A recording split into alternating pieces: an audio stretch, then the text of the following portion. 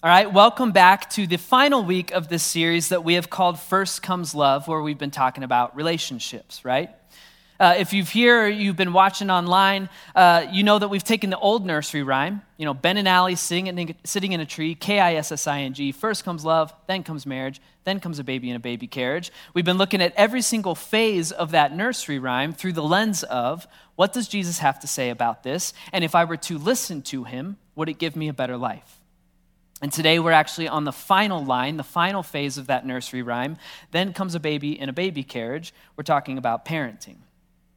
Now, right off the bat, I want you to hear, today we're actually going to be talking less about how to parent, and we're going to be talking more about how to view ourselves as parents. In fact, we'll be talking more about our relationship to our own parents than we will be talking about our relationship to our kids. And so even if you are watching this and you're not currently a parent, I still think you're going to get something out of this truth from Jesus today.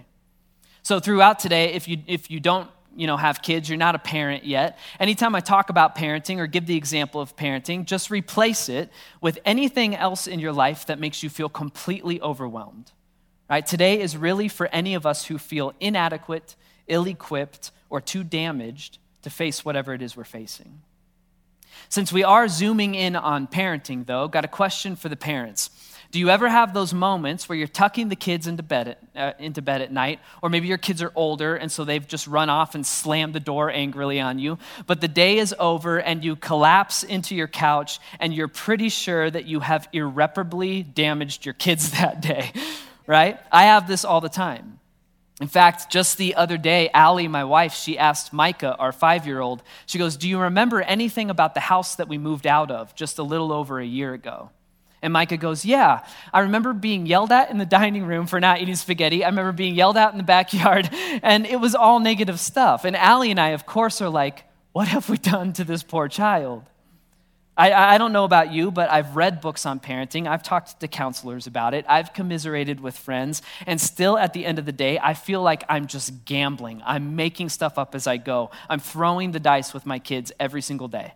Right? Like maybe this is like a good, healthy version of discipline. Or maybe this is like a battle I should fight with my 2-year-old daughter. I have no idea. So I'm basically like, I'll discover if my parenting style works when my kids are adults. And until then, I'm just gambling.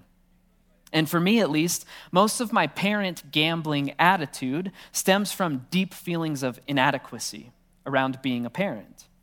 Why did God give me these kids if he knew I was going to screw them up? Or what if I'm actually like a trash dad and they're going to grow up and resent me? At the end of the day, I feel unsure of who I am as their parent, which leads to unsure parenting. And that's what I want to talk about today. I want to ask the question, do we know who we are as parents? To do that, I actually want to jump right into the Bible. And I actually want to pick up right where we left off last week. All right, if you remember from last week, in Matthew 19, Jesus talked about gender, marriage, divorce, adultery, remarriage, being single, and even castration, LOLs. He talked about all of that in just a few short verses. It was a very heavy, very difficult conversation that Jesus had. At the same time, though, Jesus was leveling the playing field, like we talked about last week. He was taking the men down a peg and elevating and dignifying the women, and he was taking married couples down a peg and elevating and dignifying single people. And so Jesus was being really, really good to people, even though it was a difficult conversation. But at the same time, he had to know that he was poking at old wounds. Right? And he had to know that he was digging up baggage out of people's pasts. He had to know that the talk landed heavily on people. And so what does Jesus do immediately after that difficult conversation? That's where I want to pick up. This is exactly where we left off last week. Matthew 19:3. Then little children were brought to Jesus for him to place his hands on them and pray for them. Got to remember the crowd from last week, all right? The crowd that Jesus is speaking to is filled with wrongfully divorced women who are struggling to survive in a society that said they were used goods. And that also means the crowd was filled with kids who were suffering. They were suffering from all those wrongful divorces. So some of these kids, you got to picture it. Some of these kids are holding mom's hand, right? And they have tears in their eyes because mom got kicked to the curb 3 years ago, and they got kicked to the curb with her. Other kids are holding dad's hand, and they have tears in their eyes because dad divorced mom before they were even old enough to remember like how she looked and the way her voice sounded and the way she smelled. And so right after Jesus taught on the importance of marriage and the damage of divorce, almost naturally, like one living organism, the crowd begins bringing their broken, hurting kids to Jesus. Jesus, could you please pray over my son or pray over my daughter? The talk that you just gave landed really hard on them. And so Jesus is comforting these kids, these children who have been silently suffering the fallout from their culture's view of marriage. But the disciples, who always think and always assume that they know exactly what Jesus wants and exactly what Jesus needs, they interrupt, and the disciples rebuked those who brought them to him. So Jesus' closest friends don't have the tender heart that Jesus does, not yet at least. So they step in, they're like, scoot back, right? Jesus doesn't have time for your little kids. And then Jesus interrupts them, and he says this. He goes, let the little children come to me, and do not hinder them. And then I imagine Jesus like looking at one of these kids like right in the eye and looking down into their soul. And he says, don't hinder them, for the kingdom of heaven belongs to such as these. Again, just like we talked about last week, Jesus is leveling the playing field again. He's knocking the adults down a peg, and he's elevating and he's dignifying the kids in the crowd. He looks at these kids who view themselves as kicked to the curb by dad or damaged goods because they never got to know mom. And he looks at them and he tells them that the kingdom of heaven, which is Jesus speak for a new, better, more abundant life with God and others. He says, the kingdom of heaven belongs to you. The kingdom of heaven belongs to these kids. And then verse 15, when he had placed his hands on them, he went on from there. Jesus would not leave that crowd and move on to the next thing, not until he had comforted and encouraged every kid in the crowd, not until he looked every single one of them in the eyes individually, and he affirmed their unique existence and importance in the kingdom of God. And there's something about that when I was reading that earlier this week, like I got kind of choked up. It's like we have a God who's so unfathomably good, but he's also sensitive to and tender toward human suffering. And so Jesus basically refused to put his sandals back on until he personally confronted and comforted the pain in every single one of those kids' hearts. If Jesus is who he says he is, he says he's the Son of God. He is God with skin on. If he is who he says he is, isn't that the kind of Jesus we want? It's a Jesus who always tells the truth, even when it's difficult and even when it's hard, but he understands it's hard and he understands it hurts, and so he gives us grace and encouragement, puts his finger under our chins, and he raises our head back to dignity. We don't deserve a God that good, but he is the God that we have. Now, Jesus acknowledges and he comforts every kid in the crowd, partly because he knew that sometimes truth hurts, and so he's taking good care of these kids. But on top of that, I can't help but wonder if Jesus was actually inducing culture shock, like we talked about last week, inducing culture shock one more time in that crowd before he hits the road. When Jesus just said the kingdom of heaven belongs to children like this, I can't help but wonder if some of the Jewish people in that crowd thought to themselves, well, Jesus, maybe some of these kids, right? Like maybe that kid over there or that kid way back there because their parents are still together. But the kingdom of heaven cannot belong to the rest of these kids because their parents are divorced and their homes and lives are absolute train wrecks. And the reason they might have that thought running through their head is because of a theology, a way of thinking about God that they had invented and created called generational curses. For a minute, I want to dig into some Old Testament history together. I promise I'll tie this back in, all right? Do you trust me? I promise I will. Okay. This idea of generational curses, you can't find it in the Bible. It was a theology that the Jewish people had invented, but they based it on a verse found in the Ten Commandments, which goes like this. God says, you shall not make for yourself an idol in the form of anything, in heaven above or on the earth beneath or in the waves below. You shall not bow down to them or worship them, for I, the Lord your God, am a jealous God, punishing the children for the sin of the fathers to the third and fourth generation of those who hate me. We don't like that part. Oh wait, but showing love to 1,000 generations of those who love me and keep my commandments. We like that part, right? That's the original commandment. Okay, but then over generations and thousands of years, the Israelite people, probably unintentionally, distorted that commandment to mean something entirely different. And they distorted it in two big ways. I want to explain them to you. The first way they distorted that commandment is they took the primary application of it and they changed it from a national commandment to a personal commandment. What I mean by that is that rule of life is a good way to live life. Don't make an idol. Don't go home tonight and carve something out of wood and then bow down and worship it. That would be silly. So you can personally apply it, but originally it was supposed to be nationally applied. What God was basically saying is, I'm going to make you, the Israelites, into a nation. And when I do that, if you want things to go well, then you need to worship me and me alone. Do not build idols or shrines or temples in Israel to dedicate to false gods. Don't do it. If you do, I'll get jealous. And that's what the whole punishing the children for the sins of the father thing means. God is saying, if your future kings and leaders, your national fathers, if they go and screw up this whole idol worship thing, then all of the other citizens of Israel, the children, are the ones who are going to have to pay for it. And then if you read the Old Testament, there are entire books dedicated to proving that that was exactly the case. A bad king builds idols and shrines, a bad father, and then the nation of Israel, the children, are invaded by enemies and they're punished. And then a new good king, a good father, he comes in and he tears the shrines down, and the nation of Israel, the children, enjoy peace and prosperity. This was primarily a commandment for a nation, but over generations, the Israelites began to apply it to families. So they began to say, no, actually, if a literal father sins, then his literal children will be punished and cursed by God because of the sins of their dad. That's no good. He wasn't talking about literal fathers and literal children. Second way they distorted it is this. They took the commandment and they took the numbers of generations and they made it literal.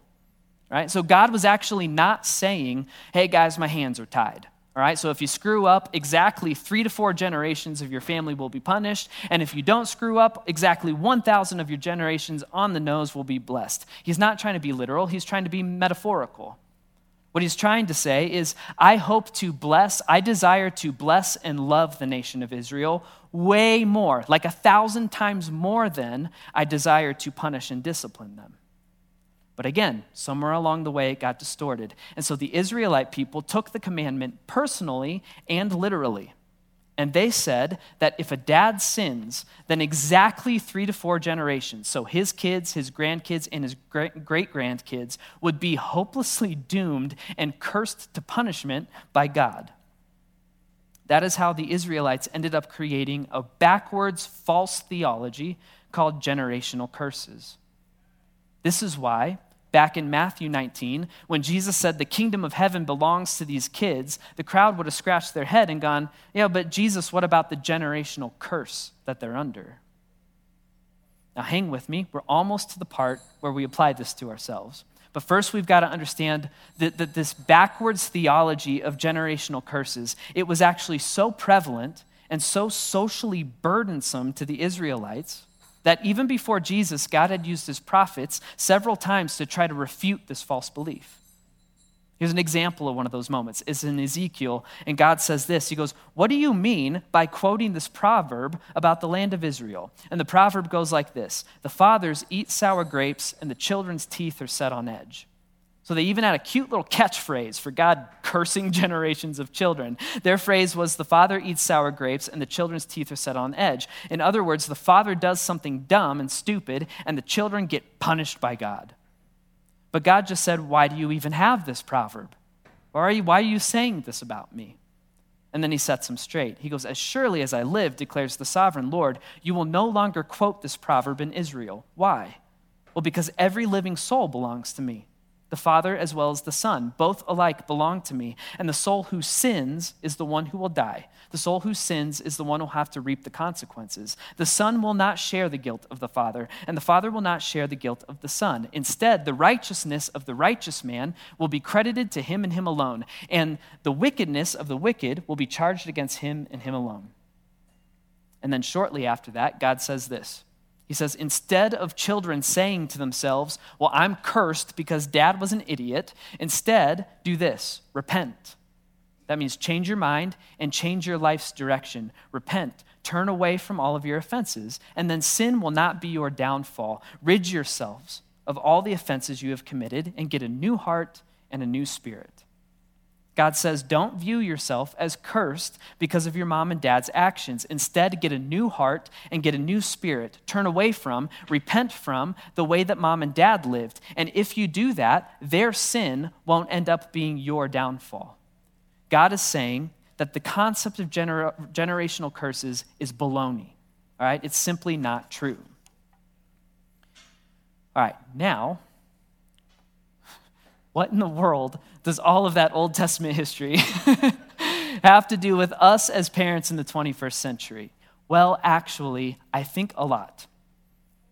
See, it's easy for us to kind of chuckle and like roll our eyes at ancient Israel's idea of generational curses, right? Hindsight's 2020, so we can look at the Jewish people of Jesus' time and we're like, how did they ever fall for the idea of generational curses? God even sets them straight multiple times and they just don't get it. But before we get cocky, we might not be familiar with the whole sour grapes proverb, but we have a different, socially powerful, enslaving proverb of our own, and it means the same thing. Our proverb sounds like this: like father, like son. Of course, this applies to mothers and daughters too, but usually that's the way we hear the phrase, right? Like father, like son. We know what it means. Sometimes this proverb of ours is applied lightheartedly, right? An example of this is I'll catch myself sitting in chairs exactly like my dad. I don't know how to explain it. The chair is sideways and I'm cross-legged and I've got my arm over the back of it. It's not a conscious thought. I'll just catch myself doing it, and the thought in my mind is like father, like son. So sometimes we apply it lightheartedly, but then other times this proverb of ours carries a weight to it that is no different than generational curses.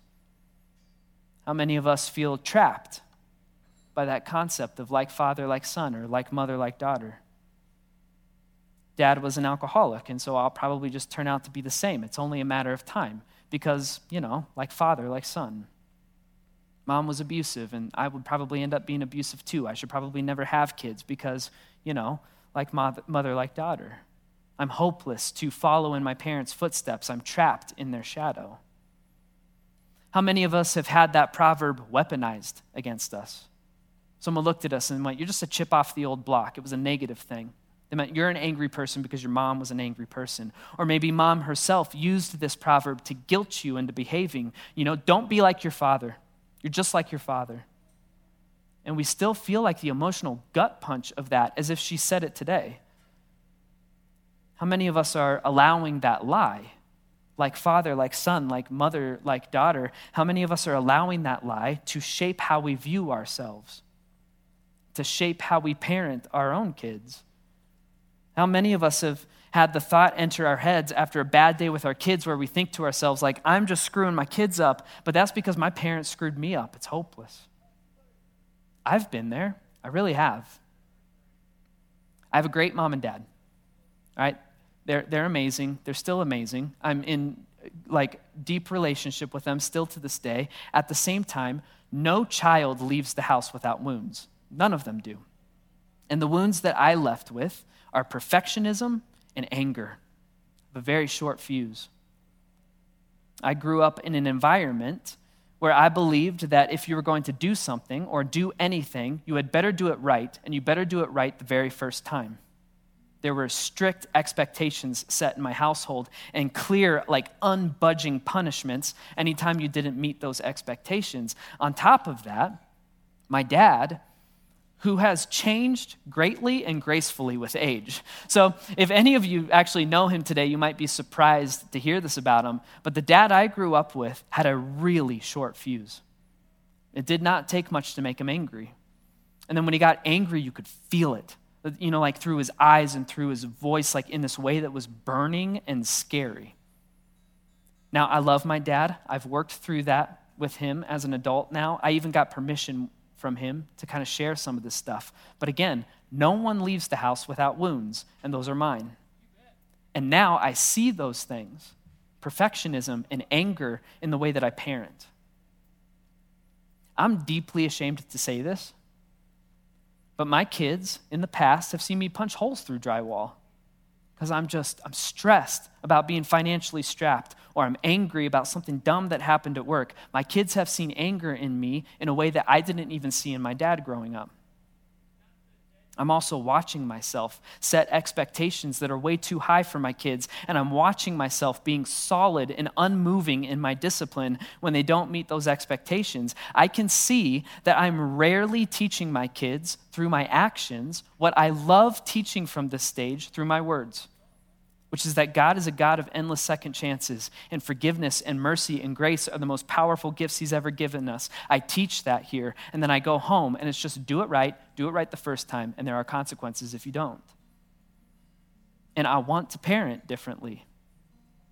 But if I'm being totally honest with you, sometimes I feel stuck. Why? Well, sour grapes. Like father, like son. Does anyone else feel that way, or am I crazy? Okay, thank you. Does anyone else feel like you're doomed to repeat the sins and patterns of your parents? Does anyone feel like, just like Ezekiel said, it's like I got to have a completely new spirit and mind and heart if I'm ever going to be able to parent my kids in a new and better way? And if you do feel like that, what do we do? Well, I want you to, in your imagination right now, go back to Matthew 19. Right? Remember, Jesus is raising the heads of those little kids in dignity, and he's telling the adults in the crowd that the kingdom of heaven belongs to those kids. And remember, the crowd is probably thinking, well, Jesus, not that kid, right? Because of generational curses, like father, like son. And I wonder if, in that moment, Jesus was thinking about something. I wonder if, in that moment, Jesus was thinking about how a whole new way of life was about to be available to these kids after he was going to do what he was going to do in a few weeks. Jesus knew that in just a few weeks, his death on a cross would make forgiveness possible for those kids and for you and me. Jesus knew that 3 days after he died, when he was resurrected, that would make it possible for those kids and for you and me to become new creations, have new hearts, new spirits, new minds, just like Ezekiel says we need. What do I mean by that? 2 Corinthians tells us this: therefore, if anyone is in Christ, if you've put your faith in Jesus, you are now a new creation, right? The old version of you has gone and the new one has come. How is that possible? Well, it's because God was reconciling the world to himself in Christ, not counting men's sins against them. Okay, so we've been forgiven, and that forgiveness has turned us into new creations. We have been changed in the eyes of God. Later, though, in the book of Ephesians, Paul tells us that even though we've been changed in the eyes of God, it will take time for us to start living like we've changed. That's why Paul says this. He goes, you were taught with regard to your former way of life to put off your old self, which is being corrupted by its deceitful desires, and you were taught to be made new in the attitude of your minds. And you were taught to put on the new self, created to be like God in true righteousness and holiness. Okay, so we have been turned into something new in the eyes of God, but it might take a while for us to look new to our own eyes. It will take time for us eventually to live in a new way. And so the big question just boils down to, if we put our faith in Jesus, what becomes new about us? What turns immediately, drastically different about us? What changes overnight? And that is actually one of the biggest, most fundamental, most spiritually groundbreaking things that happens to us the moment we place our faith and trust in Jesus. To all who received him, to those who believed in Jesus' name, he gave the right to, overnight, become children of God. Children not born of natural descent, nor of human decision or a husband's will, but born of God.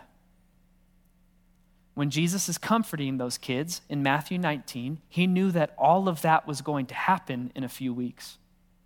He knew that through his upcoming death and his resurrection, if these little kids put their faith in him, they would no longer be their father's sons. And they would no longer be their mother's daughters. Instead, they would become children of God. They would become the sons and daughters of the living God. Remember, I said that today we were going to talk less about how to parent and more about how to view ourselves as parents. If we understand what Jesus has done for us, this means there is a whole new meaning to the phrase like father, like son, like mother, like daughter. Because we are told that in and through Jesus, we have a new Father, and our new Father is the God of the universe. We can take that old defeating phrase, like Father, like Son, and we can change it to something of dignity and power. We can hold our heads high and say confidently, like Father, like Son, and like Father, like daughter, our Father being God. And again, it might take time for us to actually start living like it, but the reality is we are children of God. And for us to start living like it, or parenting like it, we need to do what Paul said. We need to be made new in the attitude of our minds. We need to have a correct view of ourselves. And a correct view of myself personally is that beginning with a prayer that I said in Can of Mine Coffee on Public Street in 2010, beginning the moment I put my faith in Jesus, I, in that moment, was no longer Dan and Amy's kid. I had become a son of God. And you are no longer your father's son. You're no longer your mother's daughter. You have given the right to become children of God. And if that's true, it means we are no longer doomed to make the same exact mistakes that with our kids that our parents made with us. We no longer have to be slaves to generational patterns and sin within our family trees. Why? Because we're in a new family tree now. And we have a perfect Father that we can learn from and follow. There are patterns that run so deeply in our families. We've seen it. We've been a part of it. Anger and abuse, divorce, isolation, manipulation, addiction, abandonment, you name it. Jesus says you don't have to be a slave to those patterns anymore. Jesus says, through me, you can be the one who says, no more drug abuse in this family. No more rage. No more emotional manipulation. It stops here. It stops with me. Why? Because you are no longer your mom and dad's kid. You are a child of God, and he wants good for you and your family. With Jesus in your life, you have the ability to change generational patterns and to say confidently, like Father, like Son, that's how I'm going to parent. Like Father, like daughter, that's how I'm going to parent. I'm going to parent like my true and perfect Father, God. And the more we allow Jesus to change our lives, the more we allow him to change our lives, the more our kids' lives will be changed in the process. The further we remove ourselves from the idea that we're doomed to repeat our parents' mistakes, the further our kids are removed from those same generational patterns of sin. And it means that every single time you say, my mom abused pills, but I'm not going to do that, what you're saying to your kid is, I'm a daughter of God, and this is how my true father would lead his family. And anytime you say, Dad bailed on me, but I'm not going to do that to my kids, what you're saying to your kids is, I'm a son of God. I'm not going to bail on you. My dad did, but my true father didn't. It means that with Jesus working in me, I have a shot at raising my kids in a home that values grace over getting stuff right. And it means that it's actually possible for me as a dad to lean on my Father God in such a way that hopefully one day, I hope this, when my kids think of grace, they think of Jesus and they picture me. Or they think of me and they picture Jesus. Why? Well, because like Father, like Son, and God is my Father. Ben Foote is not primarily a dad, primarily a husband, or a pastor, or a friend. Instead, Ben Foote is primarily a son of God. And if I can parent out of that place, I have a chance to break generational patterns of sin in my family. For those of us who are parents, okay, we could have spent today talking about tips and strategies. We could have talked about how to handle a toddler's meltdown. Actually, we couldn't talk about that because I have no idea how to do that. We could have talked about how to navigate the internet and smartphones with your teenagers, but ultimately, I believe all of those parenting strategies are a total wash if we don't know who we are. Ultimately, I believe the number one thing you can do as a parent is to remember whose kid you are. If we can truly grasp that down in our hearts and our minds and our spirits, then maybe we have a shot at leading our families well. But again, it starts with being made new in the attitude of our minds, like Paul said. It starts with every day waking up and remembering, I'm a son of God, I'm a daughter of God. That is the first family I belong to. And so throughout this week, let's try something. All right? Anyone can try this, parent, not parent, adult, kid. All right? This week, let's try something simple. It is an exercise in having new attitudes of the mind. All right, so this week, anytime you screw up, Maybe you screw up as a parent, you screw up in school, whatever. Instead of spiraling into defeat, all right, instead of brushing it under the rug and just hoping to go to bed and wake up and start fresh, instead pause and remind yourself that you are a son or a daughter of God. And your Father is the spitting image of grace.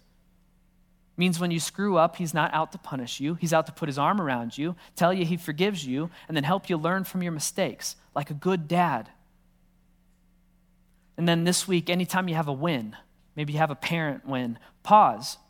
All right, don't just rush off to the next thing. Pause and remind yourself that you are a son or a daughter of God, and you just parented in a way that would make dad proud.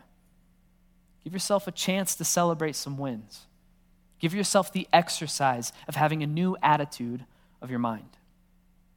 We are not doomed.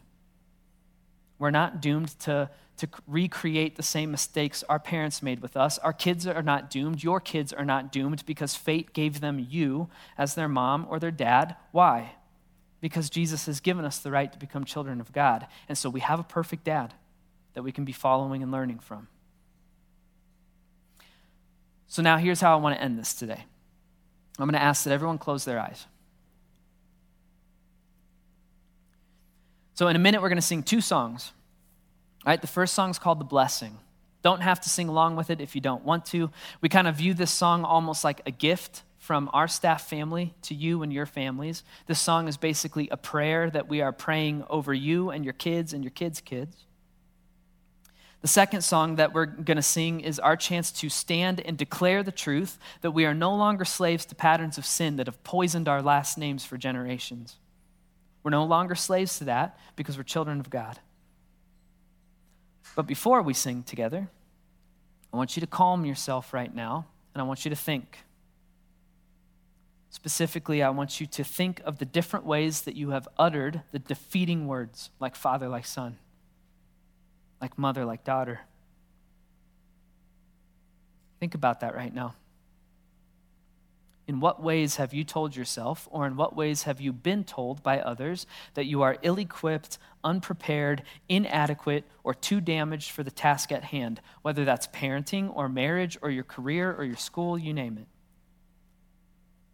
Maybe you've told yourself you're not smart enough because your family always did poorly in school, or maybe you're the only one without a college degree. Maybe you've told yourself you're too damaged because you grew up in a broken, scary, unpredictable home. Maybe you told yourself you're unlovable because mom or dad or both bailed on you before you even got to know them. In what ways have you told yourself, I am doomed to repeat what I've learned from my parents because after all, like father, like son, like mother, like daughter? And just for a moment, I want you to feel the weight of those lies that you have carried around for so long. And now I want you to picture Jesus.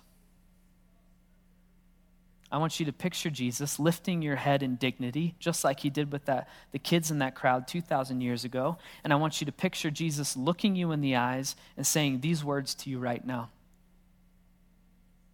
Revelation 21, he who was seated on the throne said, behold, I'm making all things new. It's done. I'm the Alpha, I'm the Omega, I'm the beginning and the end, and I will be your God, and you will be my sons and daughters. Romans 8, those who are led by the Spirit of God are sons and daughters of God. You did not receive a spirit that makes you a slave again to fear, but you received the spirit of sonship. And by him, by Jesus, we can look at God and cry, Abba, which means Father. The Spirit himself testifies with our spirit that we are God's children. 1 John 3, how great is the love the Father has lavished on us that we should be called children of God, and that is exactly what you are. As we sing these next 2 songs and march out into our next week, let that truth sink in. Let that identity take root in your life. You are sons and daughters of the living God.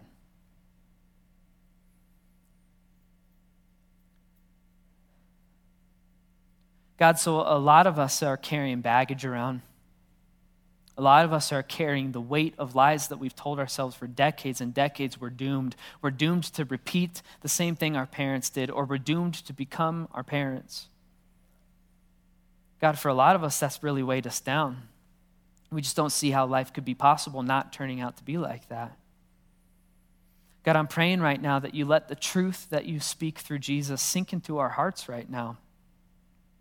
God, please let it sink into our hearts. We may have grown up in one way in this home with this mom or with this dad, but we are no longer our father's sons, and we are no longer our mother's daughters. We are children of God.